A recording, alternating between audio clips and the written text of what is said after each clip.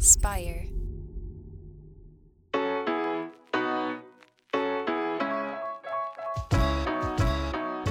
Welcome back to Starting Now. I'm your host, Jeff Saris. This is the show where I talk to entrepreneurs to reveal the unexpected paths to entrepreneurship. Today, my guest is Andrew Leese. Andrew has been working in the electronic music industry for the last decade, working on conferences, working with artists, and working as a journalist in news publications. But his main focus is marketing. And what he discovered just this summer, like many people did, is the landscape is very different with COVID. And there is no book, as he'll say in this episode, there is no book that will teach you how to navigate COVID and navigate these times. So he saw an opportunity. He dove in, he started taking the principles from other marketers and how people were applying that to their areas. And he's applying it to the electronic music industry, and he's created a platform called Socially Sound.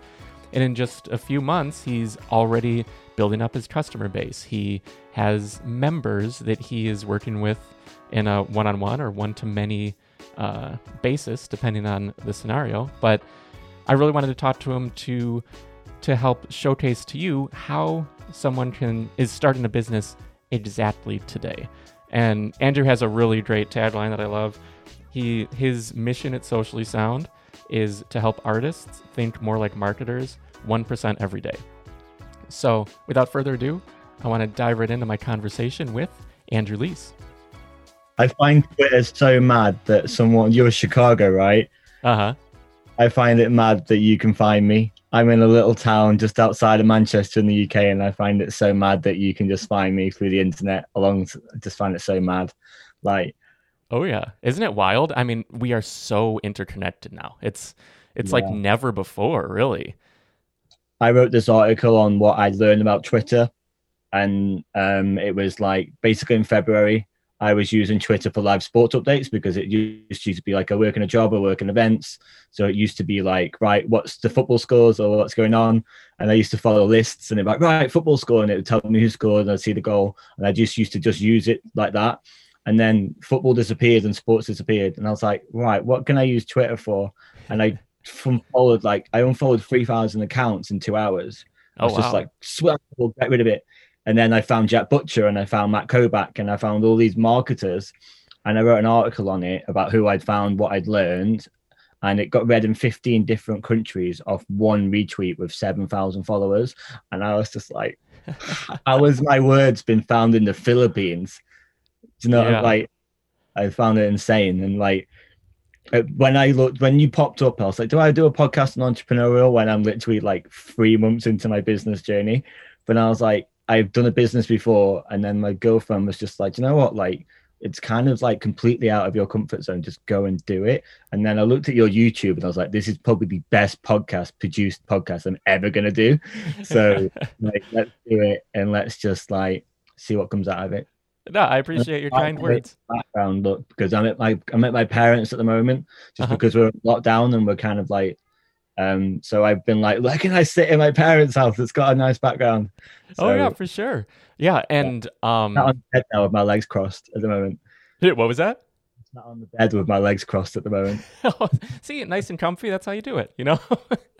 But yeah, I figured like seeing your growth and your journey. I love how you're documenting everything. You're very open on what you're doing. You're excited, which is like you're in that stage where it's like so exciting when everything happens. And yeah, sharing that feeling and sharing your journey of my first customer, second, fourth, ninth. I think that's awesome. And I love following along with those stories. And that's a lot of why this podcast exists, is to help show people just the many different paths to entrepreneurship and how they can take maybe their ideas and get rolling today, whether someone has been running a business for a decade or like in your iteration, only a few months. I think, how long? 3 months. Yeah, which I think it's really valuable. So like you have a lot of insight into exactly what's happening right now and what's been working for you. So that's why I was excited to have you on here. Honestly, it's a pleasure. Like, I'm so excited. Can't wait. Oh, yeah. So Why don't we just dive right in and give a little backstory for the listeners, who you are, what you've been up to, and what you've done in the industry prior to starting your business. Sure. So I'm Andrew Lees. I am from a very small place in the UK called Stoke-on-Trent, which is actually more famous for its theme park, Alton Towers. So we have the biggest theme park, and we're in a really small country. But basically, Stoke-on-Trent is a city with a massive music heritage. I kind of missed it, but I got like close with a lot of friends who were like, "Oh, you missed this year, this DJ coming here just 5 years ago." And I got all these stories. So when I turned 18, 20, 21, and you start exploring different bigger nightclubs or warehouse raves, or kind of what you might be really accustomed to from Chicago, like that city built the music that I literally love, right? Mm-hmm. And so yeah, a lot of these DJs, when like Todd Terry, Derek May, Jeff Mills from Chicago built this sound, they all come to the UK, and I've kind of become into that industry. So from Stoke-on-Trent, the only place you could really go in the UK to go and get into this career was London. And I was 23. How the hell am I going to afford London? That was 7 years ago. So never mind what it was like then compared to now and how expensive it is. So I went to Ibiza, and it was like going to Hollywood when you're 21 and you want to be a model, or you want to be an actor, right? So that was my version of let's go to Ibiza, let's go to Hollywood, and let's just start from the rock bottom. So I started as a ticket seller. I basically used to offer groups of girls free bottles of drink to come onto the boat parties, and then you'd supply the alcohol so they didn't have to spend any money, and that covered what they'd get on the boat. And it was basically, that's how I first started. And then from Ibiza, I went from there to the top. And there's a platform called Ibiza Spotlight. And the only way I can describe Ibiza Spotlight to Americans is Time Out New York, Time Out Chicago, but for clubs, beaches, boat parties. So I did the digital for them for 4 years. And when you said the digital, what kind of things were you covering?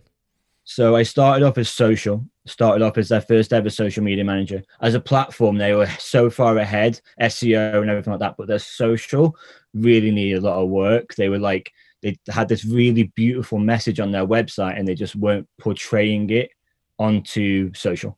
So I came in and changed everything from segmenting newsletters.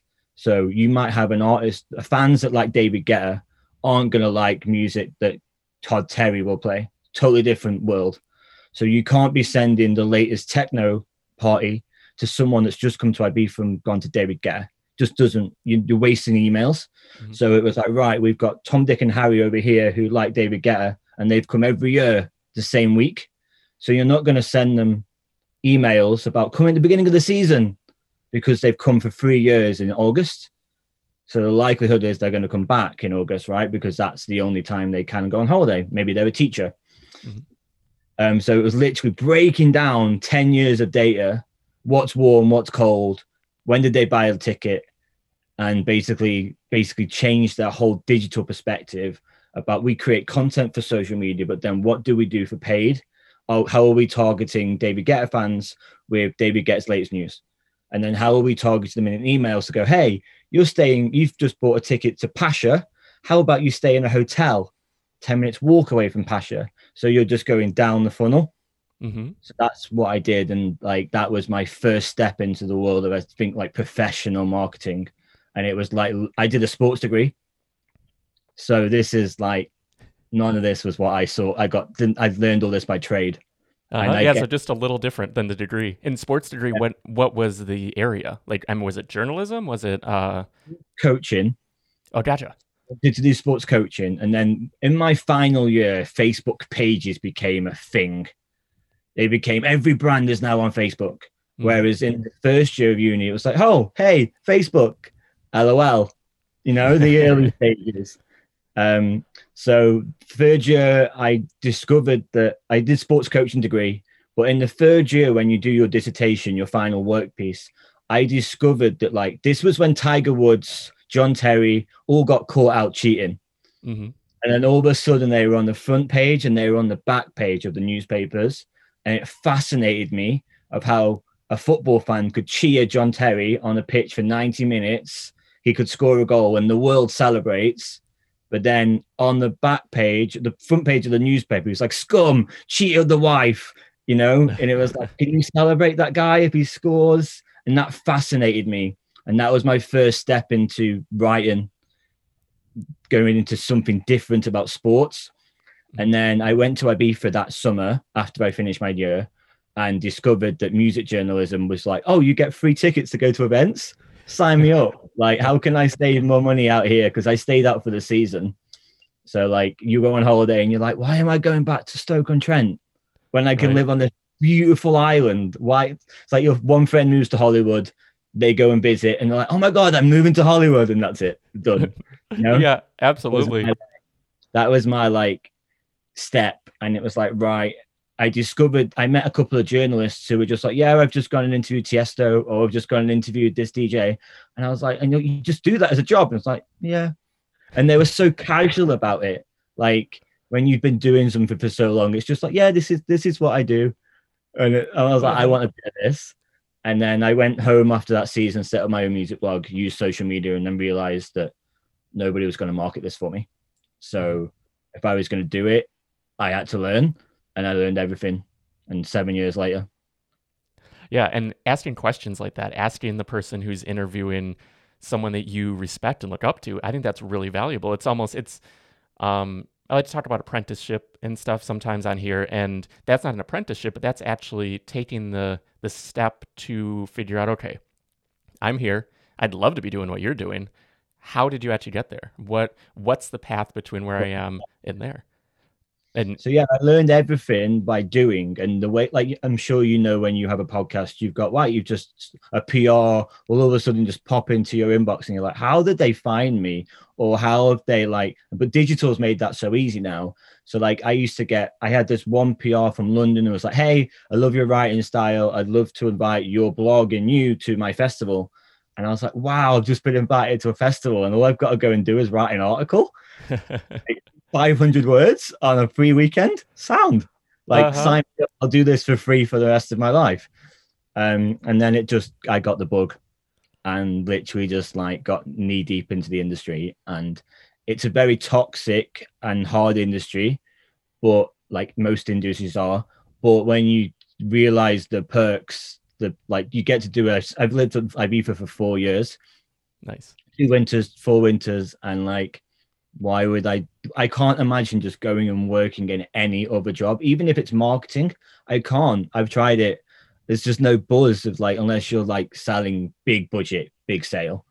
Mm-hmm. Like, there's just no buzz of like, oh, what did you go to that festival at the weekend? Or like, oh yeah, just went to my cinema and made a meal for my boyfriend. It's like, that's all you did with your weekend. I went to a rave and I went to and I was just like, it's really hard to like live in the normal bubble. Mm-hmm.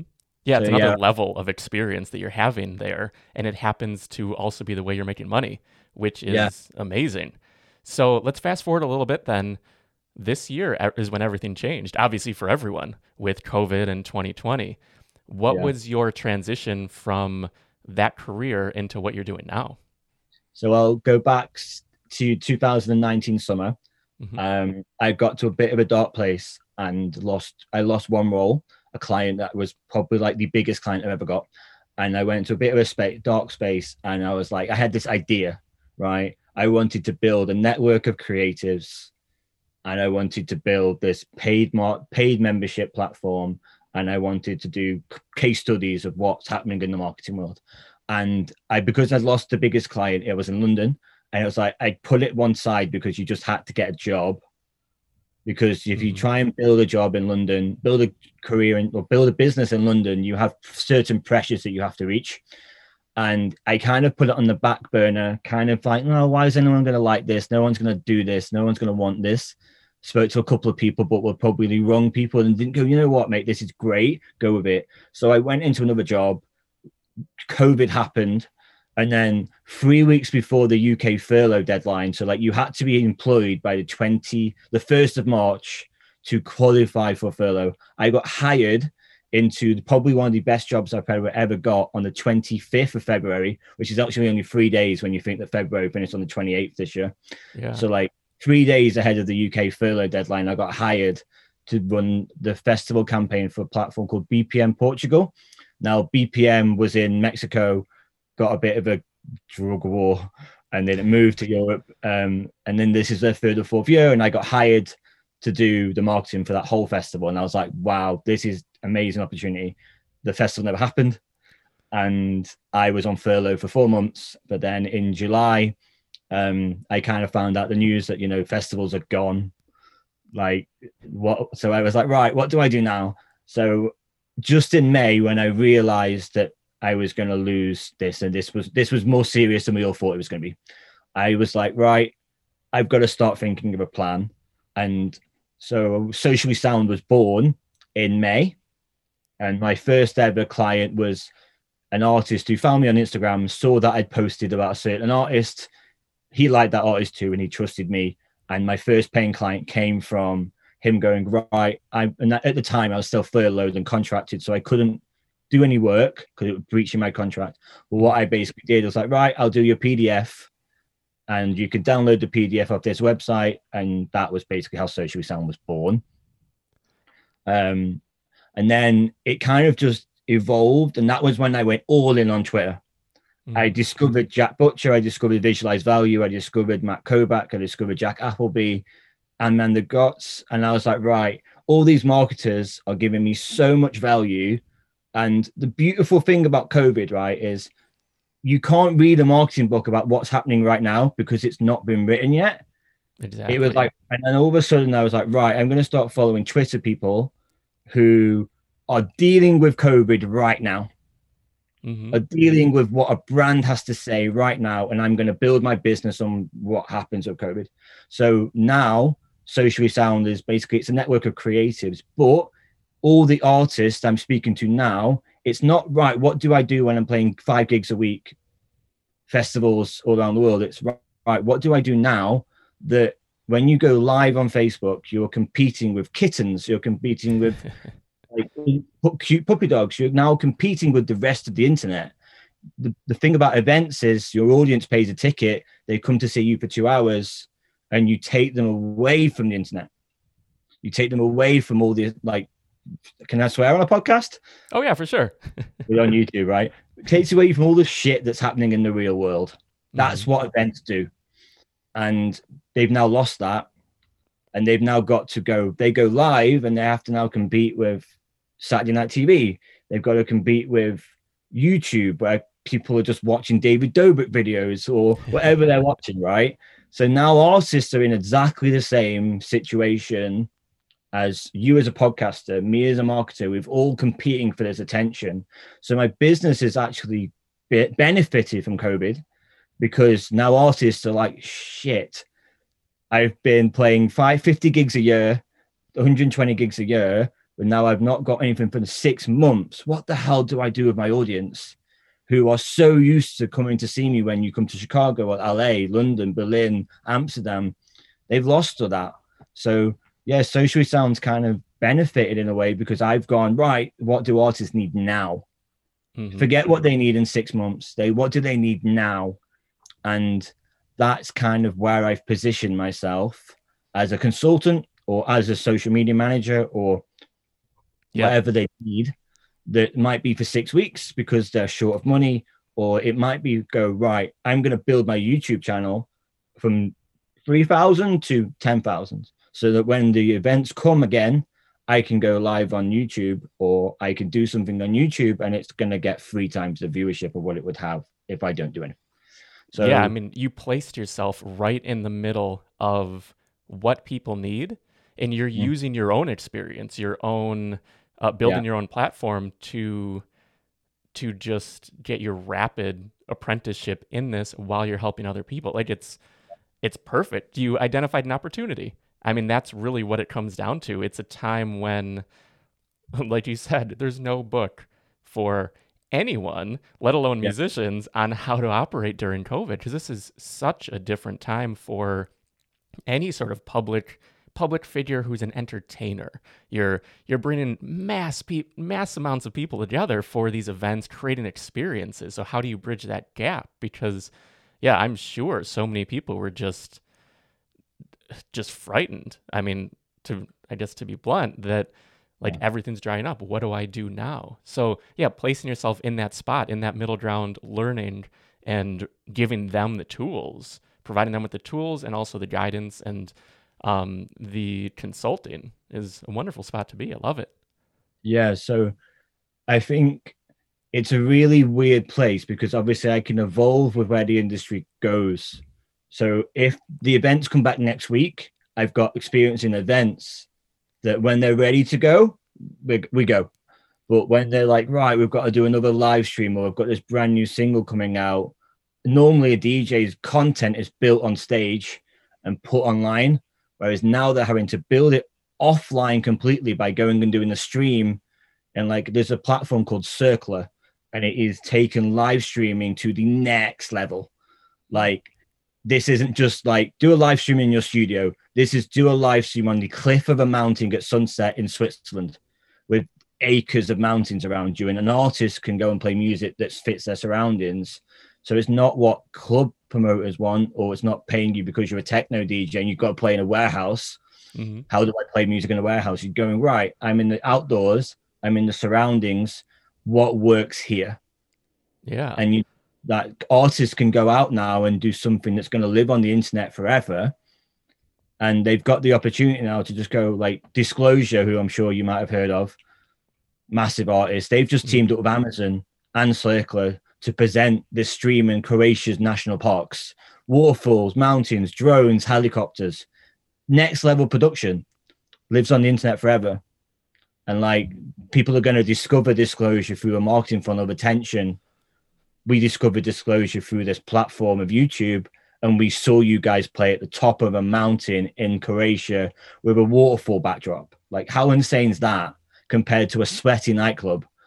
Lights, dark lights, smoke machines. Like it's just, they can get so creative now, which is like, you think this is a bigger problem because they're not making income or playing in front of Coachella, right? But actually, like you can play in front of South America, Australia, the UK, Berlin, Amsterdam, America, all at the same time now. If you go that big, these artists have got fan base that are that big. So when you know you're going live, you tell them it's going to be live to these set times, and it's going to be like, it might be 1 a.m. to America, but it actually might be 5 p.m. to London or whatever it would be. And like now they can reach the whole world. And like, if you think about that, rather than just thinking you're a DJ and you stay in this lane, then you can actually go so big now. And that's what's creative. It's fun as a marketer because you pitch that to an artist and like, you know what, you're right. Like I'm limited when I play in front of a 300 people club. Whereas now you're playing to 3 million people if you have the audience, right? And that could live out there in perpetuity as well. I mean, you're playing for all these people live, and then week after week, month after month, year after year, more people can come in from that one or many pieces of content, which that is something that, do you feel, or did you see that in the industry, that people were sort of missing the boat on social before? Like, I know you were helping with that, but in terms of this sustaining content, maybe evergreen content. Yeah, I guess it's because they were so reliant on gigs. They never thought or had the time because they're going from different time zones 4 times a week. Like if an artist lives in Berlin, but he has to fly to America to get to Mexico and then come back from Mexico to New York to get back to London, it's a lot. Oh, yeah. And they're going through time. They're time traveling, essentially. If you think about it, they actually are time traveling. And I understand why they're all so exhausted. So, yeah, they were missing the boat. But then, like, it depends what you're marketing. If you're an artist who's just doing gigs because you've got no album coming out or you've got no releases coming out and you're just going touring, then, like, you are missing the boat a little bit because you're just doing the same thing. And now they're having to think so and prioritizing their socials, where they were just so used to getting 15 grand a weekend from the big gigs that they were like, who cares about Instagram likes? Mm-hmm. Like when you're generating that much money a month, like who cares how many video likes you get? Who cares how many records you sell on iTunes for 99p? Yeah, it's so much to balance. It's really, because you could just say, okay, I need to hit every social media platform. I need to be doing this. I need to be doing my shows. I need to be doing radio. I need to be doing all these different things. But Yeah. knowing where to focus and having someone to guide them along the way is important. Yeah. Where do you say, where would you say that artists are maybe where they should be focusing now? So you mentioned live stream. I want to dive into Twitter and Twitter threads because it's some of the stuff I think you do really well. But I want to talk a little more about music and then dive in more to you. But yeah, where do you think artists are missing the boat currently, like in the current climate, and they should focus more attention? I think they should be looking at Spotify as a platform to get their music out there. So Spotify have changed the game a little bit. Normally, you used to be able to premiere your music on a music platform 2 weeks before it came out. Now Spotify is saying we won't support you until the day of release. But if you get your music premiered somewhere else, we won't put you in the biggest playlists. So they're making artists, well, they're not kind of doing it, but they are kind of like, they haven't publicly come out in public and gone, you can't do this anymore. They're nudging and nerdling and going, yeah, we'll support you, but we want first hit. We want to put you in the biggest playlist, so we take you from 0 to 1,000, right? That used to normally be Pete Tong's job on Radio 1. And it would be, right, this track is the biggest track in the world this week, which is a massive PR thing, right? But that track, you automatically believe that this is the biggest track in the world right now because Pete Tong's told you it is. Mm-hmm. So radio is a big thing. Get yourself on the radio, but go Spotify. So you can go out, you can release on a Friday at 9 a.m. and then get Pete Tong to talk about you on Friday night at 10 p.m. And that's 12 hours after the Spotify hit. So get your music in the right places. So whether you're an underground DJ and you want to get that on an underground radio station and they're going to give the music to them first after Spotify, or go big and do like a live stream, but put your new single as the first track. So the first 6 minutes of your live stream is your new music. Have that in your description and use the live stream, which is what a lot of people are doing, you know, how they're engaging with artists now. And then that's going to be there forever. But then the first track is going to be the one that fans Shazam, or it's going to be the ones that they're going, oh my God, what's this track? And it's going to be in the comments or the description. And it's going to be like, hey, this is our new track and you can find it on this link. So that's create the big moment and then build off that is what artists should be doing right now. And I think that's what artists are doing when they're touring, because they're playing it in front of a crowd for the first time. And then maybe they'll have a microphone. If they don't, it's going to be on the social media in the morning.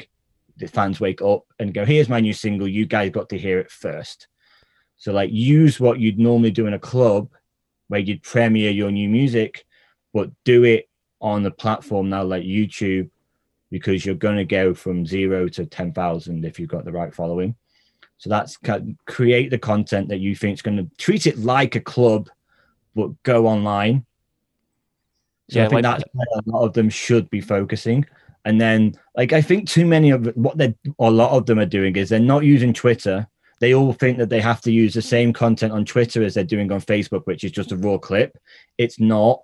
You can create conversation and get 1 million reach on Twitter by just talking to people. You don't even need to market yourself. You just need to engage with your fans or do Ask Me Anythings, and they can do that. And then they can go, oh, I've answered your question. By the way, my new single's here on Spotify. So you've answered their question. You've engaged with them. They get that dopamine hit of, oh my God, Tiesto replied to me on Twitter. How exciting. Then they get the, hey, come and listen to my new music tweet. And then that's where you can market. Yeah, I mean, there's so much opportunity for connection. And I think that's something that COVID is really showing, which is like at every level, like you're saying with live streams and everything. I mean, there's a level of engagement that just can't be had in other mediums, whether it's live touring or, I mean, radio is a great example. It's such a one-way street, but just someone saying, just having their favorite artist just say, oh, hey, thanks, or responding, answering questions, that changes someone from being maybe a casual fan, maybe not even their favorite artist, but a casual fan into a super fan. And that goes such a long way. So this is the kind of stuff you would do then for your clients. You'd be helping guide them. And now you also have a course that you're working on that I know you have, like, I think did you hit you're around 9 or so So brand new members, right? the Socially Sound as a membership platform, I have soft launched it off the back of a webinar last Sunday. Mm-hmm. And I sent an email out. During the webinar, I put my email address and page and goes, basically, if you're interested, come and join my waiting list. And then everybody who got the waiting list got an invitation and an automation the morning afterwards. And that over the week, I got, say, 6 out of 9 converted, which is like great. So obviously, it was only a small webinar where only a few people watched me, but that 6 people that came in generated me like 500, 600 pounds just from a click. So like that's the whole build once, sell twice mentality now. There's workshops that I'm launching. I don't want to put the workshops live yet because I only have 10 paying members. Mm-hmm. So I'm feeding them to marketers or to DJs and going, hey, do this for me. Come back with some feedback. And then when it's perfect and hopefully I have 100 members, then I can launch it to 100 people. And then I get that. They know that they're coming in as the first 100 people. And it's like, they are my super fans. I'm going to look after them. I'm going to send them merch when I can afford to send it to them. And yeah, I'm building like a loyalty platform of the 100. The first 100 will literally be remembered forever. And my first member, Matt, I literally like looked at, I did a webinar with him. I was like, literally the first thing I said to him was like, I am so grateful because you are always going to be the first member of Socially Sound. Mm-hmm. Like no one could take that away from you or me. And I've had this moment and you've got this moment. I'm going to look after you and I want to help build you. Yeah, the level of connection there is just so much deeper than, I mean, because it's not, I think people miss out on what business is. Because it's not just faceless customers. I mean, like it's people are buying into connection. They're buying into whether it's a personality, a brand that resonates with them, or like one-on-one, like someone. Like we have a platform called Built, and we sell WordPress themes, help people build their businesses. That's where this podcast sort of goes out. And we have fans. I hate to say fans, like people that respect us. Yeah, loyal customers, and that didn't happen before the sale. That they like what we're doing, they found what we're doing, but it's happening after because everything we do as a company, my business partner and I, it's behind the scenes. So customer support is where I connect with people. That's my opportunity to really invest and be like, yeah, you give us $100, but I'm here to make sure you succeed. Like no matter what that means. And that doesn't always happen, unfortunately. And I think people really miss that boat, focusing all on acquisition, but not on the actual customer once they've purchased. Yeah. So I think at the moment I've got 10 paying members. I'm only charging 70 English pounds for the year, for the whole year, because I know my market. I know a lot of people are struggling. And basically, if I can bring in my first 100, the math puts me at 7,000 and my outgoings are 200 a month. That's it. And that's paying a web planner. So like I've got a couple of platforms that I'm paying for, which I'm using Mighty Networks for my coursing, my workshops and my articles. And then I'm using Slack for my community. Even though Slack's kind of new to a lot of people, it's where I live. And I tried Discord and I tried Facebook groups, and I was just like, I'm not feeling it. Whereas I go into Slack and it was built in 5 minutes, and I was like, right, this is done. Never need to worry about this again. So even though it might be new to my new people, my tagline is I'm helping you, like helping artists think like marketers 1% more each day, and that's from a James Clear book. Because too many of I call them bro marketers. They're selling a lifestyle to you.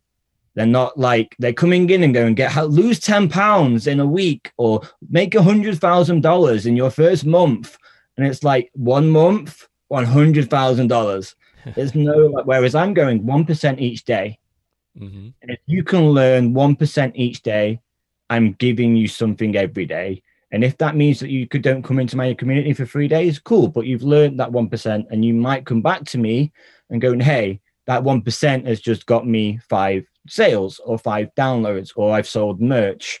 And that might be what they now go, right, double in, go and run, go and do that again every single day. And then come back to me in a month. And then you tell me what you've learned.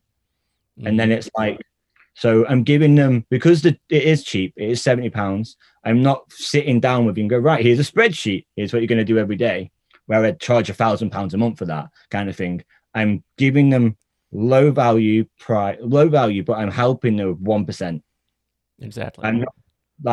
I'm not going and going, yep, this is £500 a month and you need to pay this through this. I'm going, here's 1%. Go and make yourself 20% or return of investment. Do you know what I mean? Mm-hmm. So they're learning the 1% themselves just by me giving them 1%.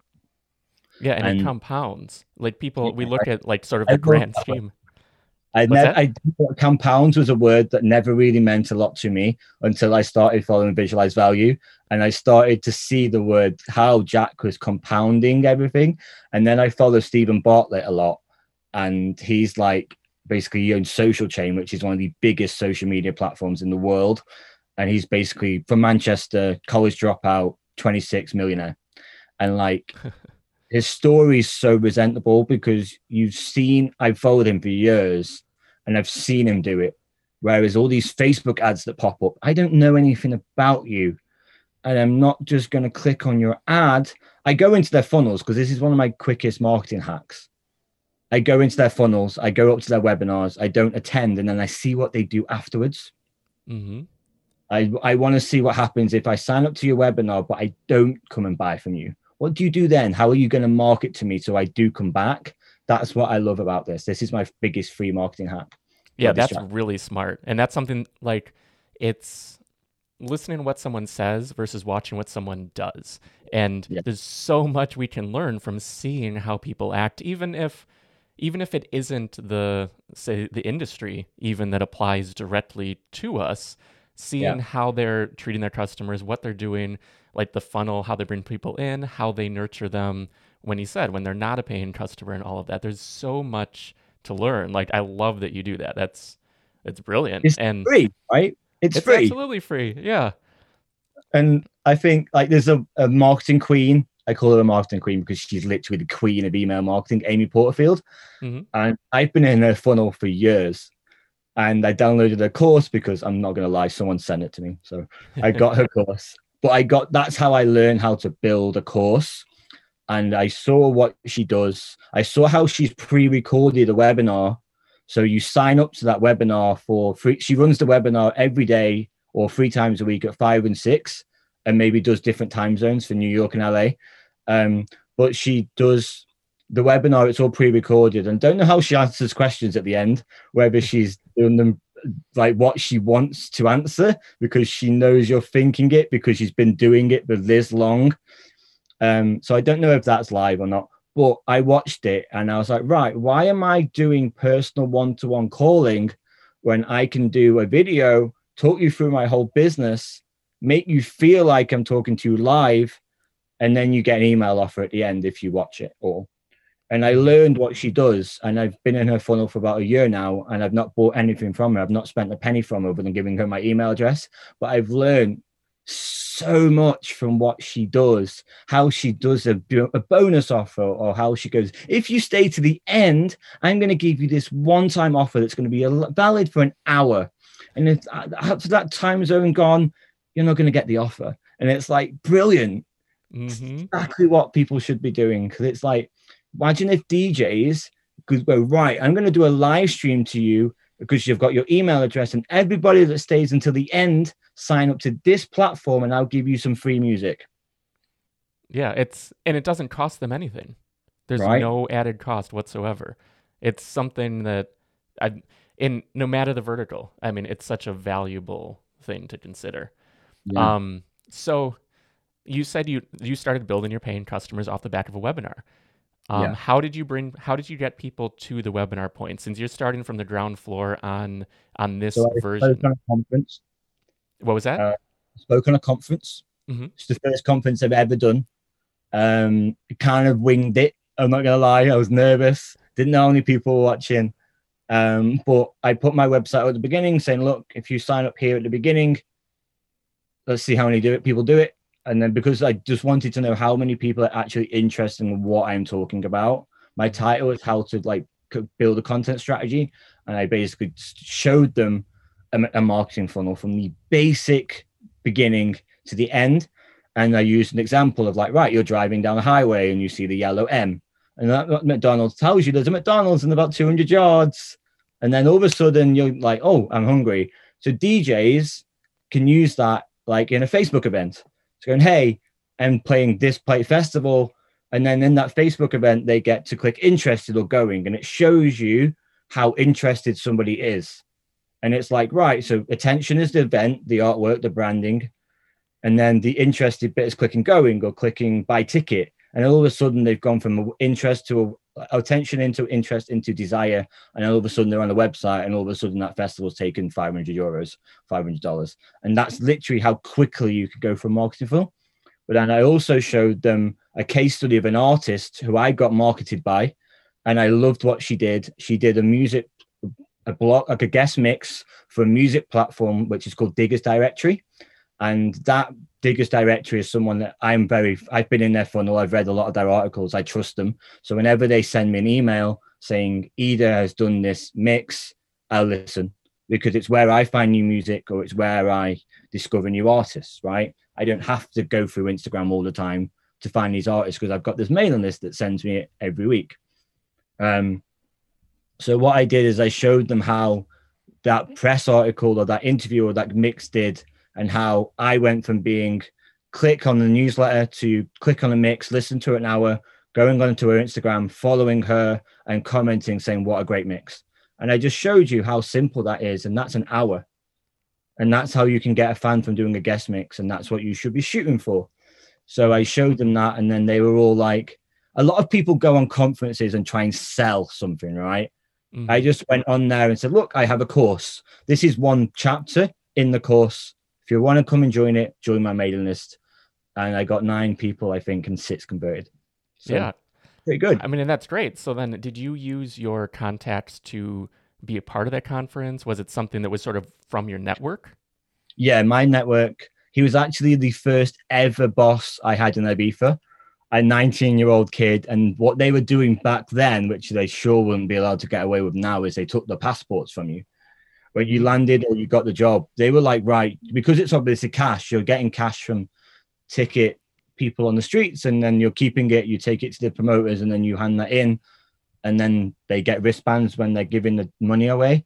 So like, it's weird. It's not like this was a long time ago, like 10 years ago, but he was my first ever boss. And now he runs a DJ academy, and we got back in touch about 3 years ago. And we've been kind of like, when I first got in touch with him, he wanted me to work for him. And I wasn't at his level. He was speaking. I was like, yeah, I can do retargeting. And then it was like, he told me what he wanted me to do. And I was like, I'm not there yet. Whereas now I am. And we got back in touch maybe 4 months ago. And I showed him what I wanted to do and what my idea was. And it was like, great idea. So why don't you come and speak on my conference? And then you can launch off the back of it. Yeah, that's awesome. I mean, and that's the thing. That's the value of network and maintaining relationships. No, there's never a need to burn bridges and things. It's so valuable to have people who know, like, and trust you. I mean, that's really what we're going for as, like, say, as a marketer, but also in personal relationships. I mean, that's everything. As a business, that's what we end up doing. Like 100% of our client work has been word of mouth. Like we've never done any sales. We don't do really social media. We help people do theirs, but we're not the ones like publicly facing, other than the podcast, which is relatively new now. Well, you know where you hit, right? You know that a podcast is probably going to get you more attention and awareness because you're delivering an hour's worth of content, whereas you could post, I'm going to do this. This is what you do on social, and that might get you 20 likes and an email address. And it's just like, what's more valuable to you. Like with my social on Twitter, I've done 4 tweets, I think. And my personal social is where I want to build it. And then when I know what social sound is 100%, I'm going to go all in on Twitter. But right now I'm kind of still working on a lot of things. I'm not ready for Twitter to see all of it yet. So I want to dive into Twitter a little bit because I found you because of your Twitter threads. And you mentioned the one that went sort of viral. I actually think I saw one after that, which was my first introduction to what you're doing. I'd love to hear you sort of explain a bit like about Twitter threads and the value that you see in writing them. So I don't know if you follow Marketing Examples. Do you follow Harry Dry? No, I don't.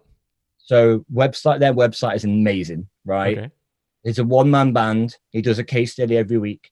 And as a music marketer in February, I discovered a Twitter thread where Harry listed the rise of Little Nas X, who is a rapper.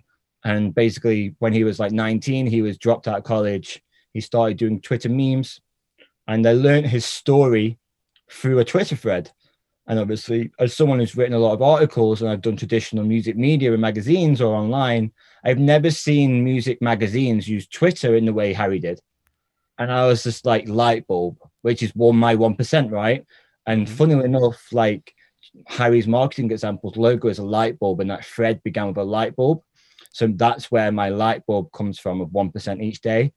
So am I like inside the workshops that I'm building and what I'm putting on my website is socially sound, 1% each day, 1% light bulb. That's all come from that Twitter thread, right? So that I took when I went and pitched for the job that I told you about, where I went in for the festival, I showed them Harry's thread. And I was like, this is what your brand should be doing on your own personal Twitter. But then this is what festivals should be doing. And I showed them what marketing festivals are doing.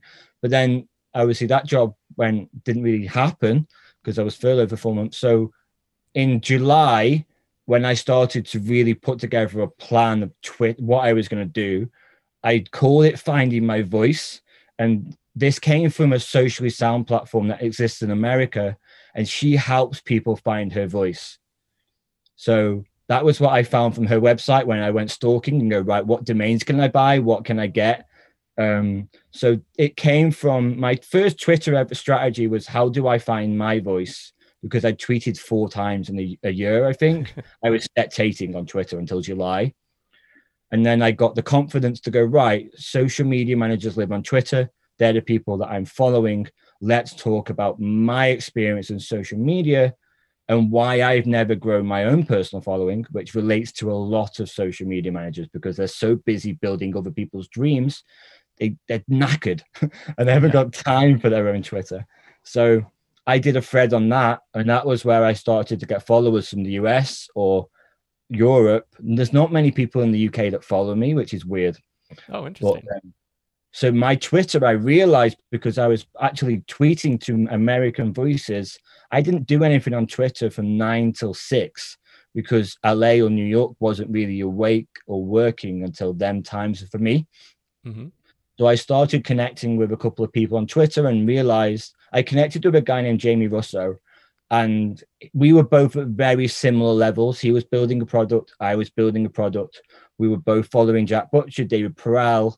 And we like David Perel did this thing, was like, write as a task for his audience, write your business manifesto.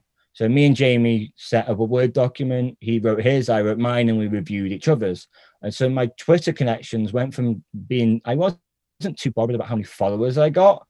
I was finding people at my level who I could speak to in a DM rather than just going out there and finding them. They just came to me off this one article that I wrote about what I learned about Twitter. And as I mentioned, that got read in 15 different countries. It got like 1,000 likes in general, and it was like 14 tweets. And what I discovered off the back of that tweet thread was it's like short and long form content combined, right? And the more you fill someone's iPhone screen, the more they're going to pay attention to you, which is where I've tried to take them a little bit. And I don't write threads as much as I should because I'm a bit OCD about them. They have to be formatted right. And I don't just want to be the guy that's knocking out threads. I'm not Joe Pompolano, or however you say his name, who's just awesome at threads. I'm just not that. So yeah, I kind of just discovered. So it went from I didn't think I had a niche until, or however you say, how do you say niche in America? It really depends where you're from here. So I always say niche, but niche is very common. So I'll go with niche because it's more natural to me. My thing became how you cleanse your Twitter feed. And as I mentioned, I unfollowed 3,000 Twitter followers so that I could literally feel like my Twitter profile was breathing. I wanted to go on Twitter and physically enjoy being on Twitter. because it was making me angrier than going on. I was going online normal and coming off angry, and then I was taking it out of my girlfriend, and that's not cool. Oh That's when yeah. I like obviously everything that was going on in the world, the worse it got, the peak of the UK, and I was just like, I've got to do something about this. I've got to and that became my thing. It became how to uncleanse your Twitter feed and what signals you should look for in how you're acting offline. So if you come on Twitter, are you seeing something that you're spending an hour engaging with and disagreeing? Or are you going and finding Jack Butcher to show you these beautiful marketing images about how you can build once, sell twice? And it was like, right, I know what I want to do now. And that was basically my Twitter. And I think with Twitter in the last 6 weeks, I've come off the platform a little bit because I was building. Mm-hmm. Now I'm ready to come back on the platform to show you what I've been building. And I think you have to go through that. I think you have to find the inspiration. You have to take what you take out of it and then come away from it and then come back. Whereas Yeah, you can't live on the platform because if you're not ever going out and doing something, what do you have to talk about? exactly, you're not applying anything that you're learning. The people that do like 300, like 1,000 tweets a month, I just don't understand how they have the time. Yeah. I peaked at like 350 in September, I think, or August. I was like, wow, I've been on this platform a lot. And then other people were sharing analytics, and I was like, wow, you've done 1,000 tweets or you've done 3,000 tweets. And I'm like, how? Yeah. And so to swing back to threads for a second, I mean, a thread is essentially maybe half a dozen or a dozen tweets lumped together. So it's like a short form article.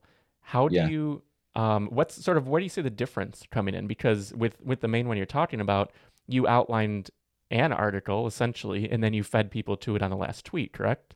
Yeah. So Yeah, then how do you so approach that? you have to write the article first. Yeah. Then you have to take the key sentences and then you have to put them in the thread so it makes sense. So a lot of articles and the way SEO wants you to do it is you have to do a subtitle right to have better SEO.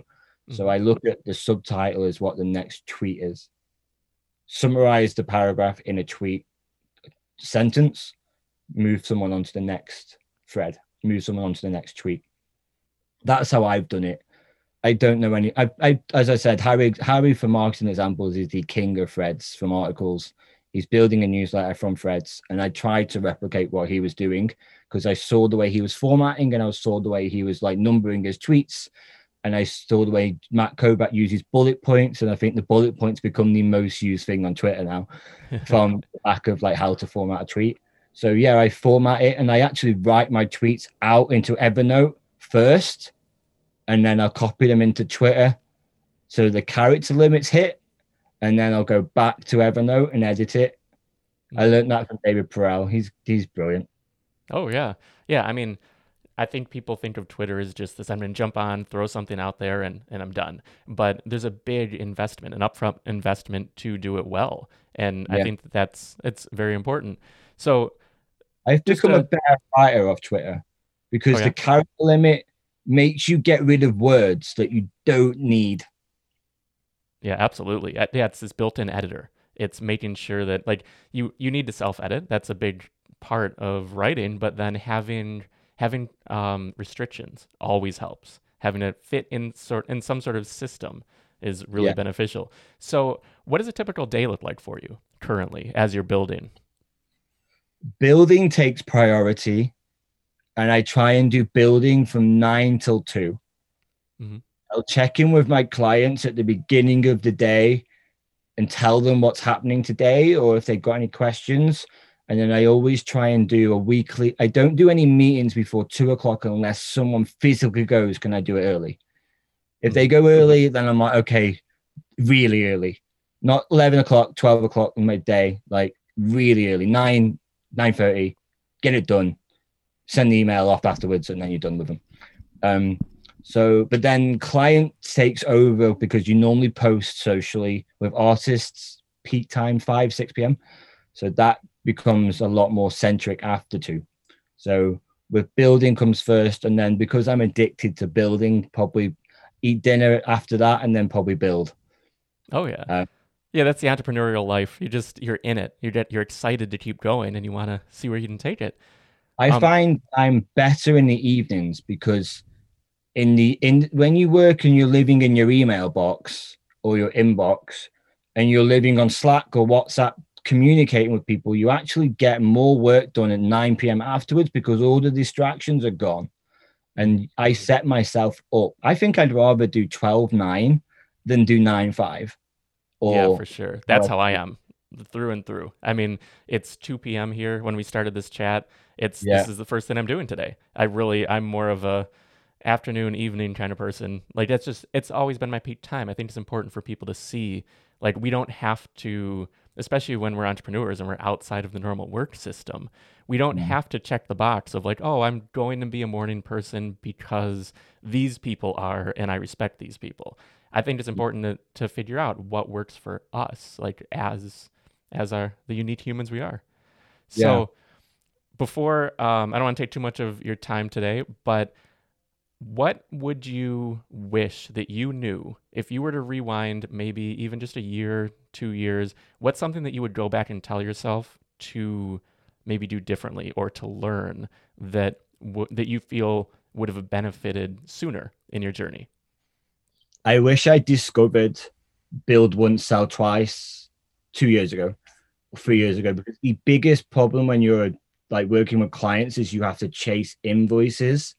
I wish I'd have learned that courses and workshops, and you can put everything that you know into something once, and then I wouldn't have had to go through the last 2 years, which have been rough. And I wish that I learned that. I've started to treat my business as an e-commerce product, because when you and I wish I took Twitter more seriously 2 or 3 years ago, because who knows what I would have found then. Who knows what these built, like maybe it would have been, instead of being visualized value that's offered me this, maybe I would have found it sooner. But you're meant to find things at the right time, right? But yeah, I wish I'd found that, and I wish I'd treated myself more as a product.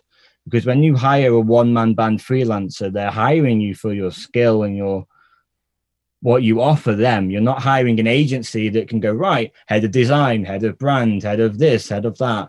It's a one-person thing, and I wish I took myself more seriously. And for example, before Socially Sound, my previous business ran for 5 years, and it didn't even have a name. Oh, really? It was me.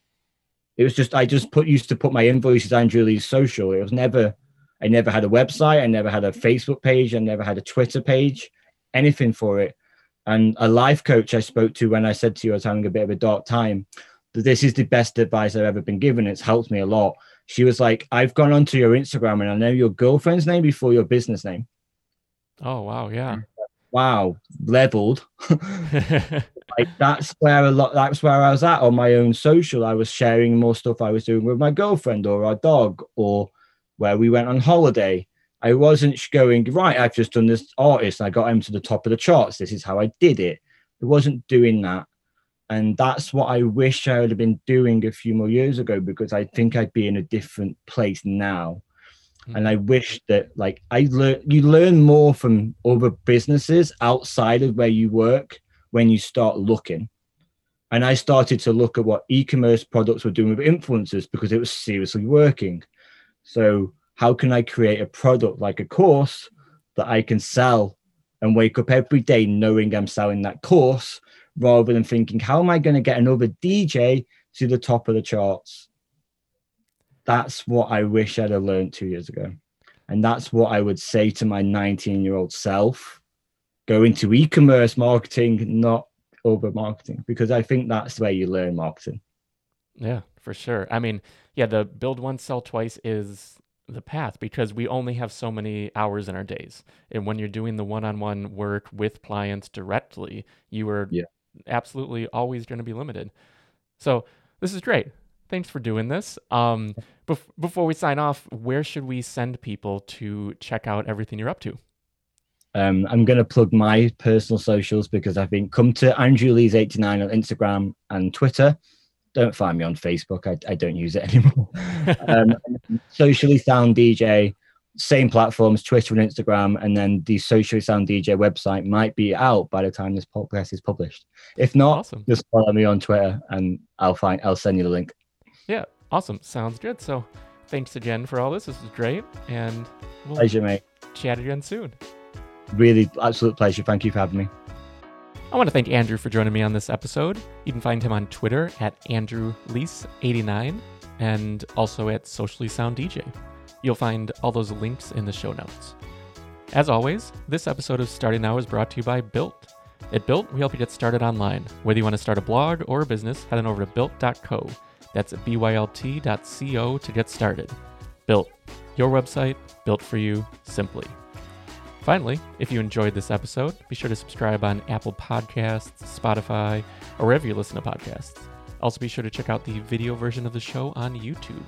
You'll find all of the links for this episode at built.co/018. Well, that'll do it for this week. Again, I'm Jeff Saris. This has been Starting Now, and I'll see you next time.